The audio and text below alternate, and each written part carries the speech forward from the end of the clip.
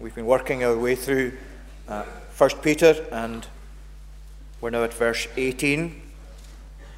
We can read verse 17 as well. For it is better to suffer for doing good, if that should be God's will, than for doing evil. For Christ also suffered once for sins, the righteous for the unrighteous, that he might bring us to God, being put to death in the flesh, but made alive in the Spirit. And we'll just focus mostly on the first part of chapter 8 of verse 18. For Christ also suffered once for sins, the righteous for the unrighteous, that he might bring us to God.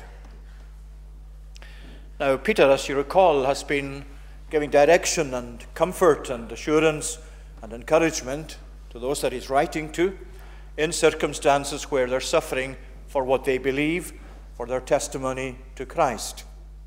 And although he doesn't specify much of that, it's obvious that he is actually directing his thoughts to them in these circumstances. And of course, as we've seen going through these chapters already, the way he does this is to present them especially with God's truth in Christ, which is really what you and I always need to come back to in any case, because everything at the last focuses on Christ himself. And that is so true for our study tonight, as we'll see in verse 18. And verse 17, what he's saying, in reiterating something of what he said earlier, is, for it is better to suffer for doing good, if that should be God's will, than for doing evil. He's been speaking about various types of situations where people find themselves suffering for doing good. And what he's saying is there's no benefit and no profit in suffering for something you deserve to suffer for. What he's talking about is suffering as a Christian, suffering for doing good in the name of Christ, and experiencing suffering in relation to that from some source or other in the context in which you're doing that good. And he's saying it's better to suffer for doing good, if that should be God's will, than for doing evil. And then he comes immediately to verse 18, for Christ also suffered for sins, the righteous for the unrighteous, that he might bring us to God. In other words, what he's saying in verse 18 is really undergirding or reinforcing what he said in verse 17, where he's saying that it is better for us, more profitable for us, to suffer for doing good, obviously, than for doing evil. But then he undergirds it by saying, for this is what is true of Christ. This is really how it was with Jesus himself. It's not just that his people are placed into this category by Peter here. He's saying this is how it was for himself. For Christ also suffered once for sins, the righteous for the unrighteous. What applies in verse 17 to the people of God actually applies in verse 18 in principle to Christ himself. He was never, of course, in any way doing evil anyway, but for doing good, and doing good in the ultimate sense and in a perfect way, he suffered. And that's an element in the sufferings of Christ. We've seen him before in chapter 2 as our supreme example of the spirit in which we ought to meet and to persevere under sufferings. And here he is again bringing up Jesus himself as one who suffered, to undergird what he's saying there about suffering unjustly, but suffering for doing good. But there's more to verse 18 than that. Very often you'll find the Bible in the scripture writers, especially Paul and Peter, that they make a point and then they get carried on into something else to enlarge on a point that they've just made. And that's what's happening in verse 18. He's not just talking about Christ as an example of suffering for doing good. He then gets led into speaking of him as suffering once for sins, and doing so as the righteous for the unrighteous, and doing so that he might bring us to God. In other words, he expands on the sufferings of Jesus so that they are inclusive of his death. The sufferings did not end when he reached the cross. The sufferings in their intensity, in fact, are the sufferings that he experienced on the cross, in his soul in that mysterious cry from the cross regarding his forsakenness by God.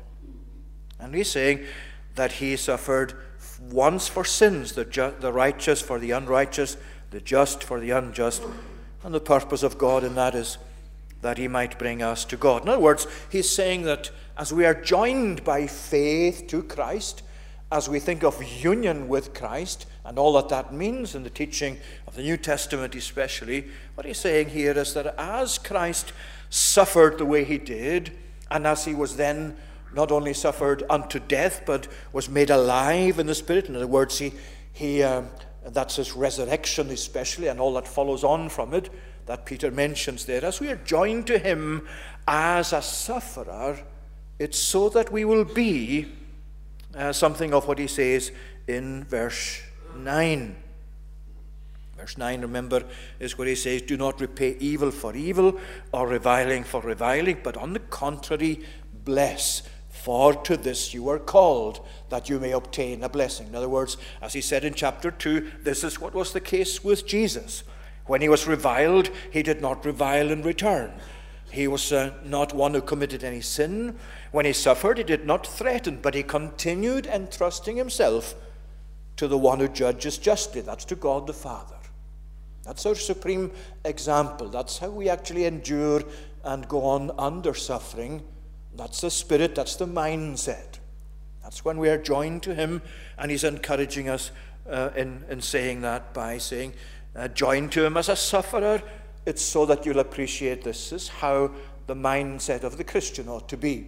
But then if you're joined to him in terms of him being a conqueror of death, he didn't just die, he was made alive. He was resurrected, or he rose from the dead.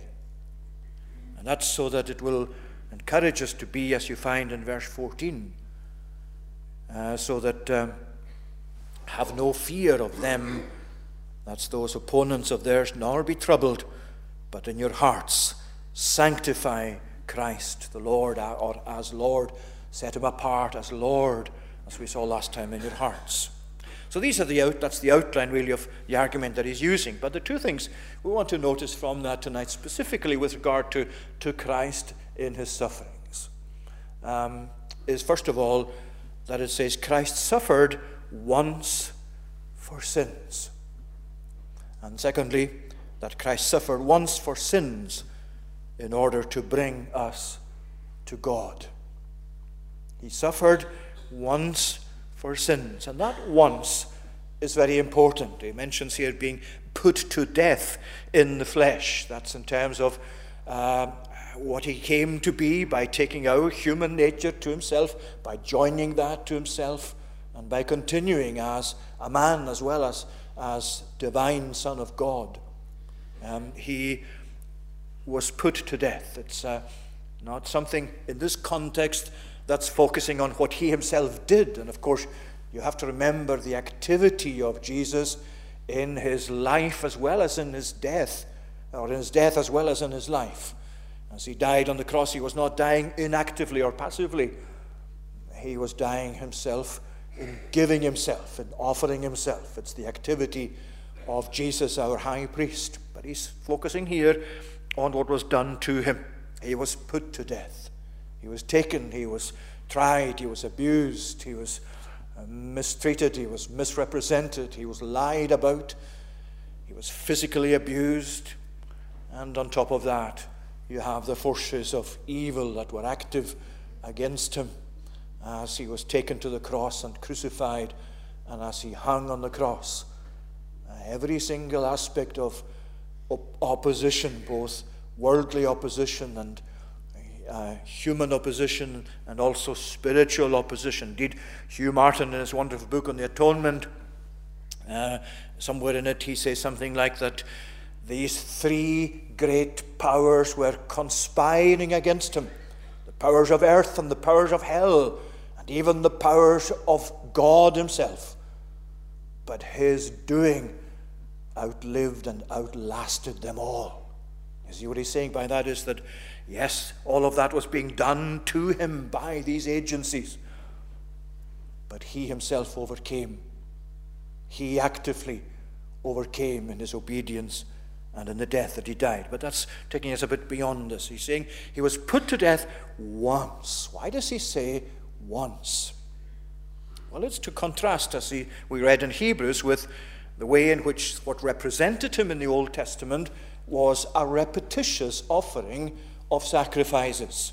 It was being done not just on a yearly basis, but more regularly, the sacrifices that were offered daily or weekly, whatever. And they were there as types or representations of Christ. The high priest came once a year, especially into the Holy of Holies with the blood of atonement, but that had to be repeated every year. And what he's contrasting with that here is that Jesus died once. Why was it just that he died once? Well, because not only did he fulfill everything in the Old Testament, he fulfilled it perfectly. He fulfilled it by way of his successful death. As we'll see in a minute, his death was successful in dealing with sin. And because of the success of his death and the acceptance of that work of Christ in his death by God the Father, there is no more need of death anymore, of that death, of that sacrifice, of an offering to God of that kind. And that once is still important for us. He suffered for sins once. Once. That's something that is important to maintaining in our thoughts and in our presentation of the gospel and our witness, the integrity of Christ, the completeness of Christ, the way in which Christ himself in his integrity is seen as acceptable to God in his death. That's where the Reformers, of course, laid such emphasis on this particular point, that Jesus was sacrificed himself once for all. It's not repeated. And they opposed the teaching of Roman Catholicism especially, and it's still something that's there to this day in Roman Catholicism, that the idea being that in the Mass there is not just a remembrance of the death of Christ or even a commemoration of the death of Christ. There's in some way a reenactment of it. It is a bloodless sacrifice, which is by the ability of the priest offered to God. Now, that is an assault upon the integrity of Christ, the completeness of his death, the sufficiency of his death, the fact that he died once in his own activity. It's not dependent on anyone else. He died once. He suffered once this death that he died.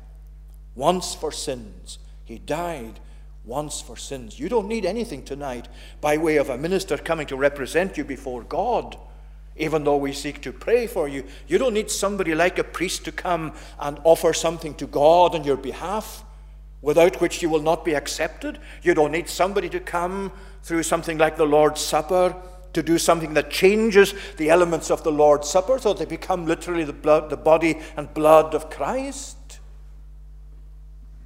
It's not just theologically incompetent, but it's also completely unnecessary. He suffered once for sins.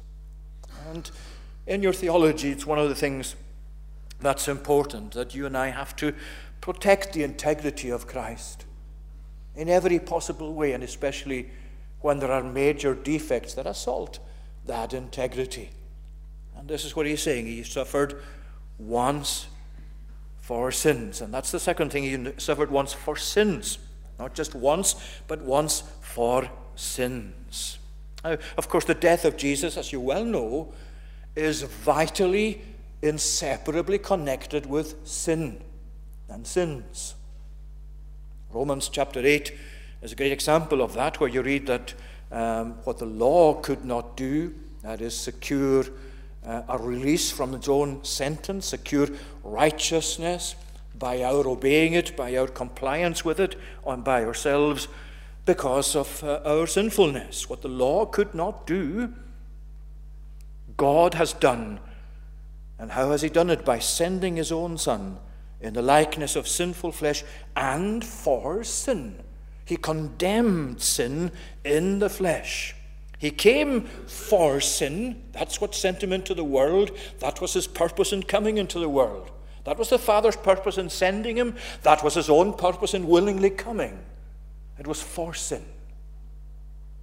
The coming of Jesus into the world is meaningless unless you take account of human sin, of our sin against God, and of the need for that sin to be dealt with. That's what Romans 8:3 says. He didn't just come for sin, he came to condemn sin, to give sin its death sentence, to do away with it and its repercussions and its consequences for his people.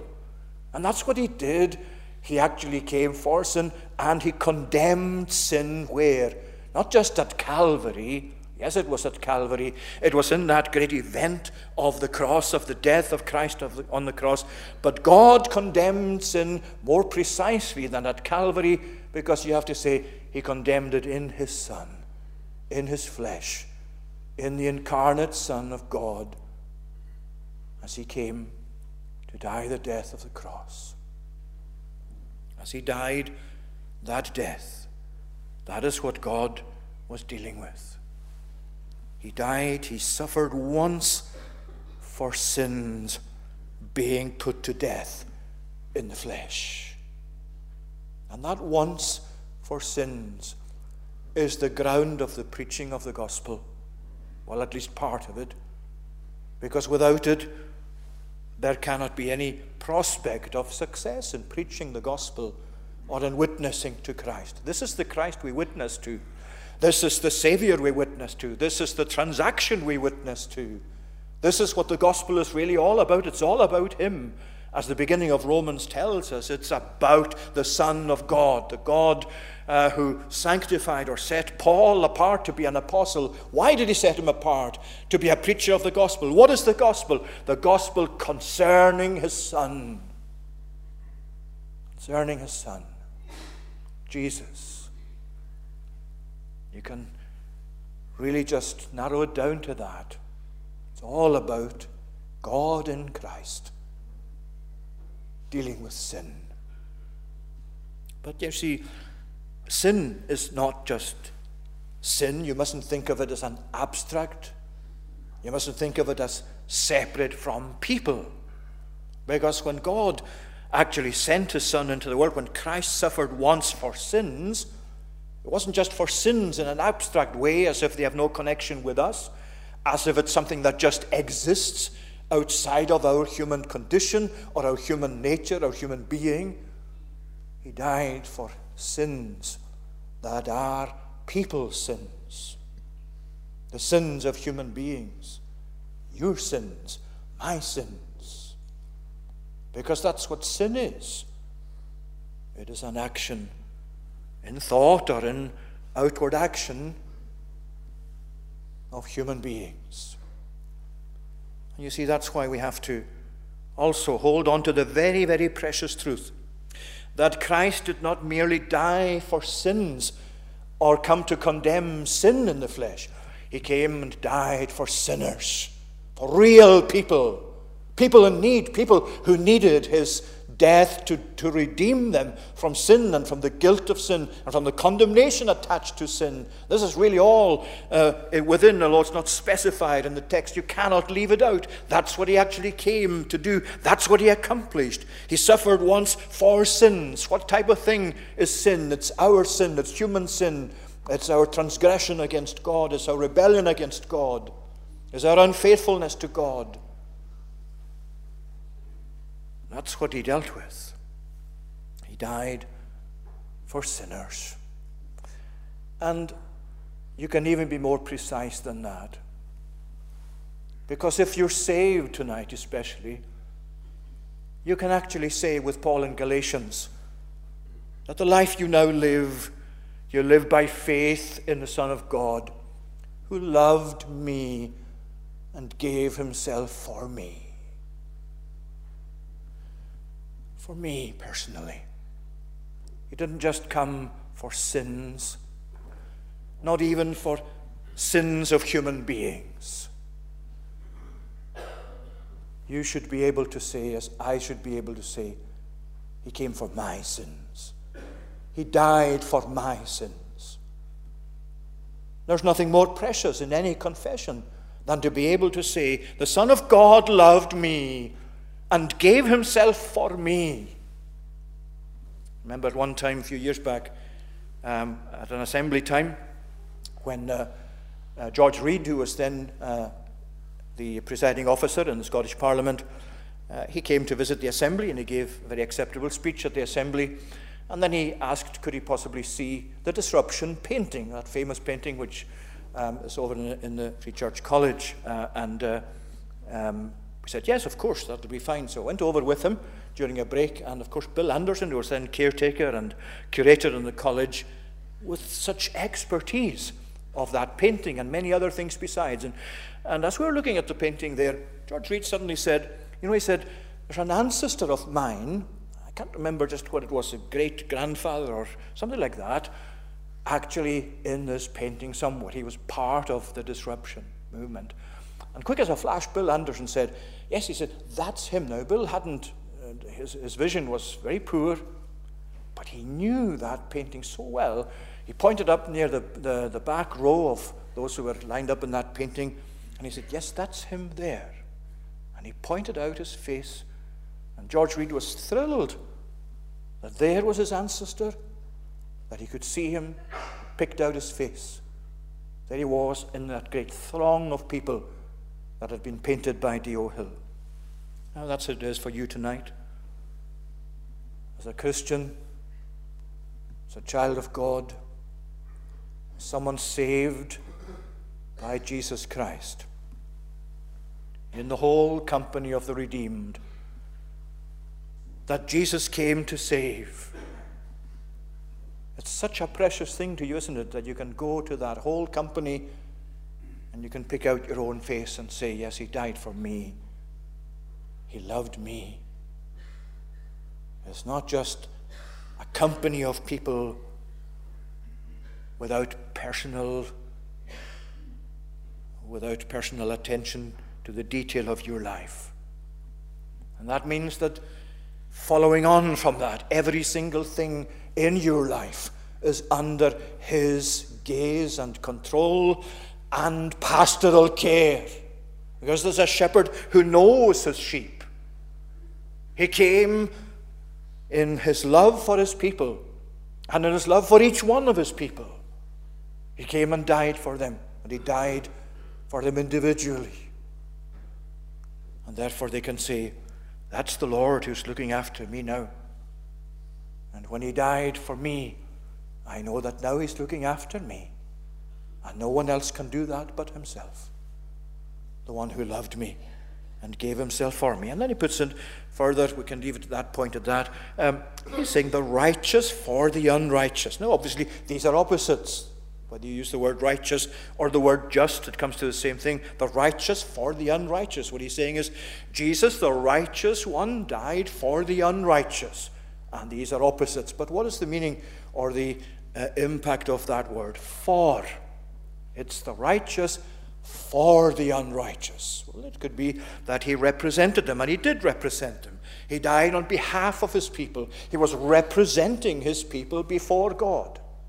But when you take account of other passages in the Bible that speak about the death of Christ as an atoning death, a death dealing with sin, for example, 2 Corinthians 5, verse 21, when you take the context of these other passages into account, then you have to include substitution as part of what happened when Jesus died, the righteous for the unrighteous. Even if this verse itself doesn't make it specific, we're still with the unity of Scripture, under the authorship of God the Holy Spirit. This is what we take from it, that he died not just to represent his people before God, but to be in their place. The death which he died is the death they deserve to die. And the death he died for them, they will never have to die. And the righteousness that is in him as one who died that death becomes their righteousness. That's the logic, isn't it, of the transfer of 2 Corinthians 5, verse 21. The one who knew no sin, who was not in himself a sinner in any respect, God has made him to be sin. Why? So that the righteousness of God might be ours, that we might become or be made the righteousness of God in him. In him. That's the transfer. That's the logic, if you like, of the Old Testament sacrifices as well. Why did the high priest, or even sometimes as in Leviticus chapter 1, somebody coming with their sacrifice for the burnt offering, God required that that person would put his hand on the head of the animal coming to be sacrificed. And then the animal was put to death. The blood was then used in a ritual. Why was that? What did that signify? Well, it signified a transference. It signified a transference of the guilt and therefore of the death that was due to that person as a sinner. It was being transferred to another death. The death that he deserved to die, that was forfeit because of sin. The life, if you like, the life that was forfeit because of sin, the death he deserved to die, it was transferred. And that was a symbol or a representation of what happened on the cross. What is true of the death of Christ. The sin of his people is not simply applied to him. Yes, the Lord has laid on him, Isaiah 53, the iniquity of us all. But you have to remember that Jesus willingly took it to himself. He's not there against his will. He's not there complainingly. Lo, I have come to do your will, O my God. And he took delight in it, in fulfilling the will of the Father, though it meant this death for him. So clearly it's an exchange. The righteous for the unrighteous. The death we deserve as sinners, which is the death of hell, the damnation of hell. You must never confine the death of Jesus to a physical thing. There is that in it. But the death of hell, the condemnation, the damnation of hell, is what he died in the mystery of that moment, of those hours of that transaction. That's why he's such a magnificent Savior. Because he died once for sins, the righteous for the unrighteous. But then secondly, this is our second main point, and we must move on. He did so that we might be, that he might bring us to God. And you notice what this is saying, that he might bring us to God. It's by what he did that we are brought to God. And this is dealing really, I think, more with the idea of our being separate from God. We're away from God. We're alienated from God. That's one of the results of our sin against God. And that's what God dealt with in the death of Christ.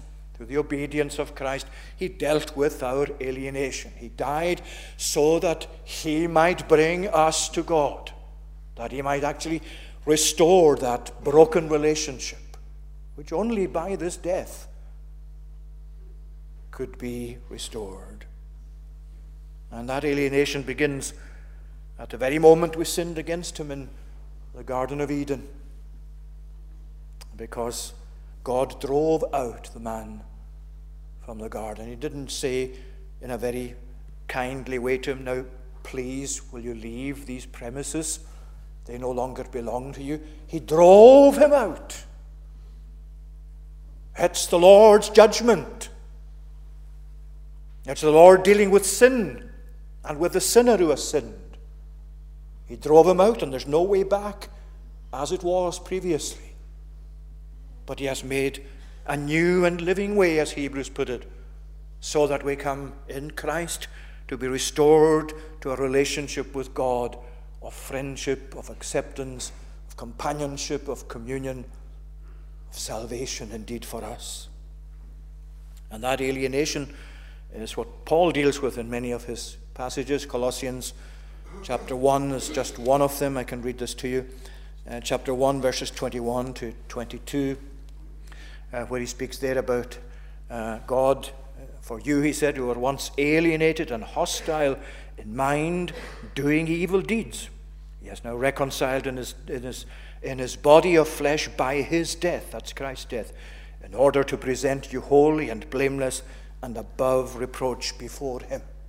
In other words, we've come from being alienated and the separation that sin has caused. What has God done? What has Jesus done? He's died the death by which we are brought back to God. That doesn't mean it's automatic, that now everybody's in a right relationship with God. You have to then take account of what the Bible speaks of and teaches us about repentance, about turning back to God, about accepting Christ, about putting your faith and trust in Christ. All of that is important. But this is the basis on which all of that is set. The death of Christ, that he might bring us to God. He took our sin and he took our death for our readmission into friendship with God. Now, 2 points in conclusion. From all of that, what are we going to conclude?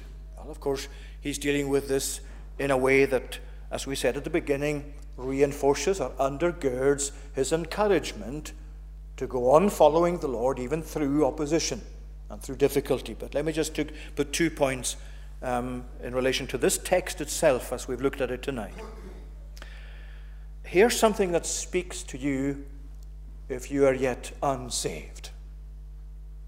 If you're not yet saved, if you're not in Christ, if you haven't accepted Christ, if you haven't repented and turned to God, whatever definition you give to being unsaved, here's a text, here's a verse, here's a teaching, as we've gone into it briefly, that speaks to you tonight, and it's really saying to you, what is your reason for being unsaved or for remaining unsaved?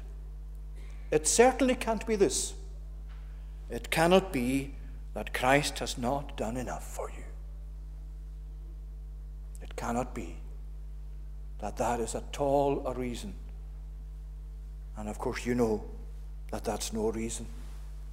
The reason is not in Christ or in God or out with yourself. It's in your own heart. It's in your will. It's in your resistance. It's in your sinfulness. Now Christ has died once for sins, the righteous for the unrighteous, that he might bring us to God. And are you still outside of that companionship of God, of that acceptance with God for which Jesus died? How can you be? Why should you be? Indeed, you could say, how dare you be? When he has done all of this, can you remain unsaved? Can you go on without Christ? Can you just stay as you are? Surely not. Secondly, it speaks to you who are saved, but have not yet been open about it. Why is that?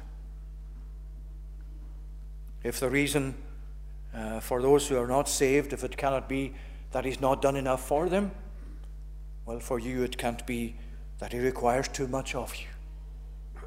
It's not that he requires too much of you to come and show that you're a believer, to come and show that this is your Savior, to come openly and say, this is where I stand.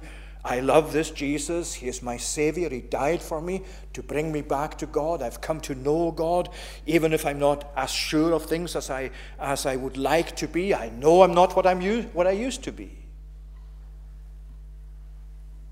He does not require too much of you. All you've got to do is measure what he requires of you, however great it might seem. Measure it against what he has done for you. It pales into insignificance. So, as I say to those who are not saved, on the basis of what this verse says to you, accept Jesus. Take him into your life. And I say too to those who are saved but not yet open about it, serve Jesus. Be open about who you are as a Christian. The world needs that openness, that witness.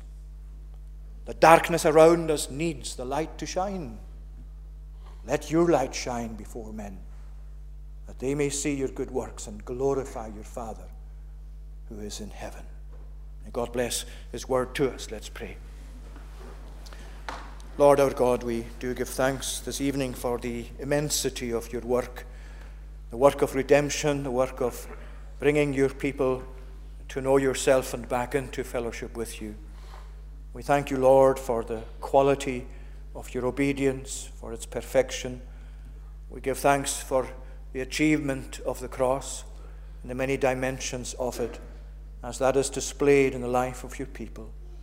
We thank you that you have fulfilled all that was necessary to be fulfilled in the way in which you were represented in Old Testament times.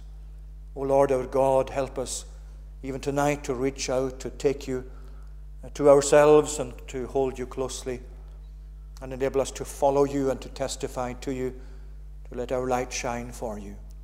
Accept our worship, we pray again, and cleanse us from all our sin. Receive us for Jesus' sake. Amen. We're concluding our worship this evening singing in Psalm 22, verses 27 to 31. That's on page 27, and the tune is Duke Street.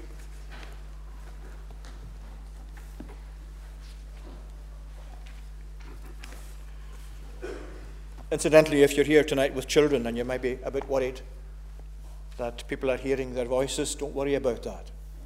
It's absolutely brilliant to see children at all services, morning and evening, and it's thrilling to find children here tonight and to hear childlike noises, if you like. It's not off-putting, it's actually encouraging, so please don't worry about that. So Psalm 22 and verses 27 to the end of the psalm: the whole earth will remember him and turn towards the Lord their God.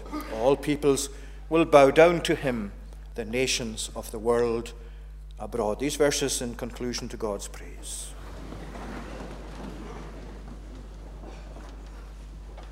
The whole earth will remember him and turn towards the Lord their God. All peoples will bow down to him. The nations of the world abroad. Dominion to the Lord belongs, and over nations he is king.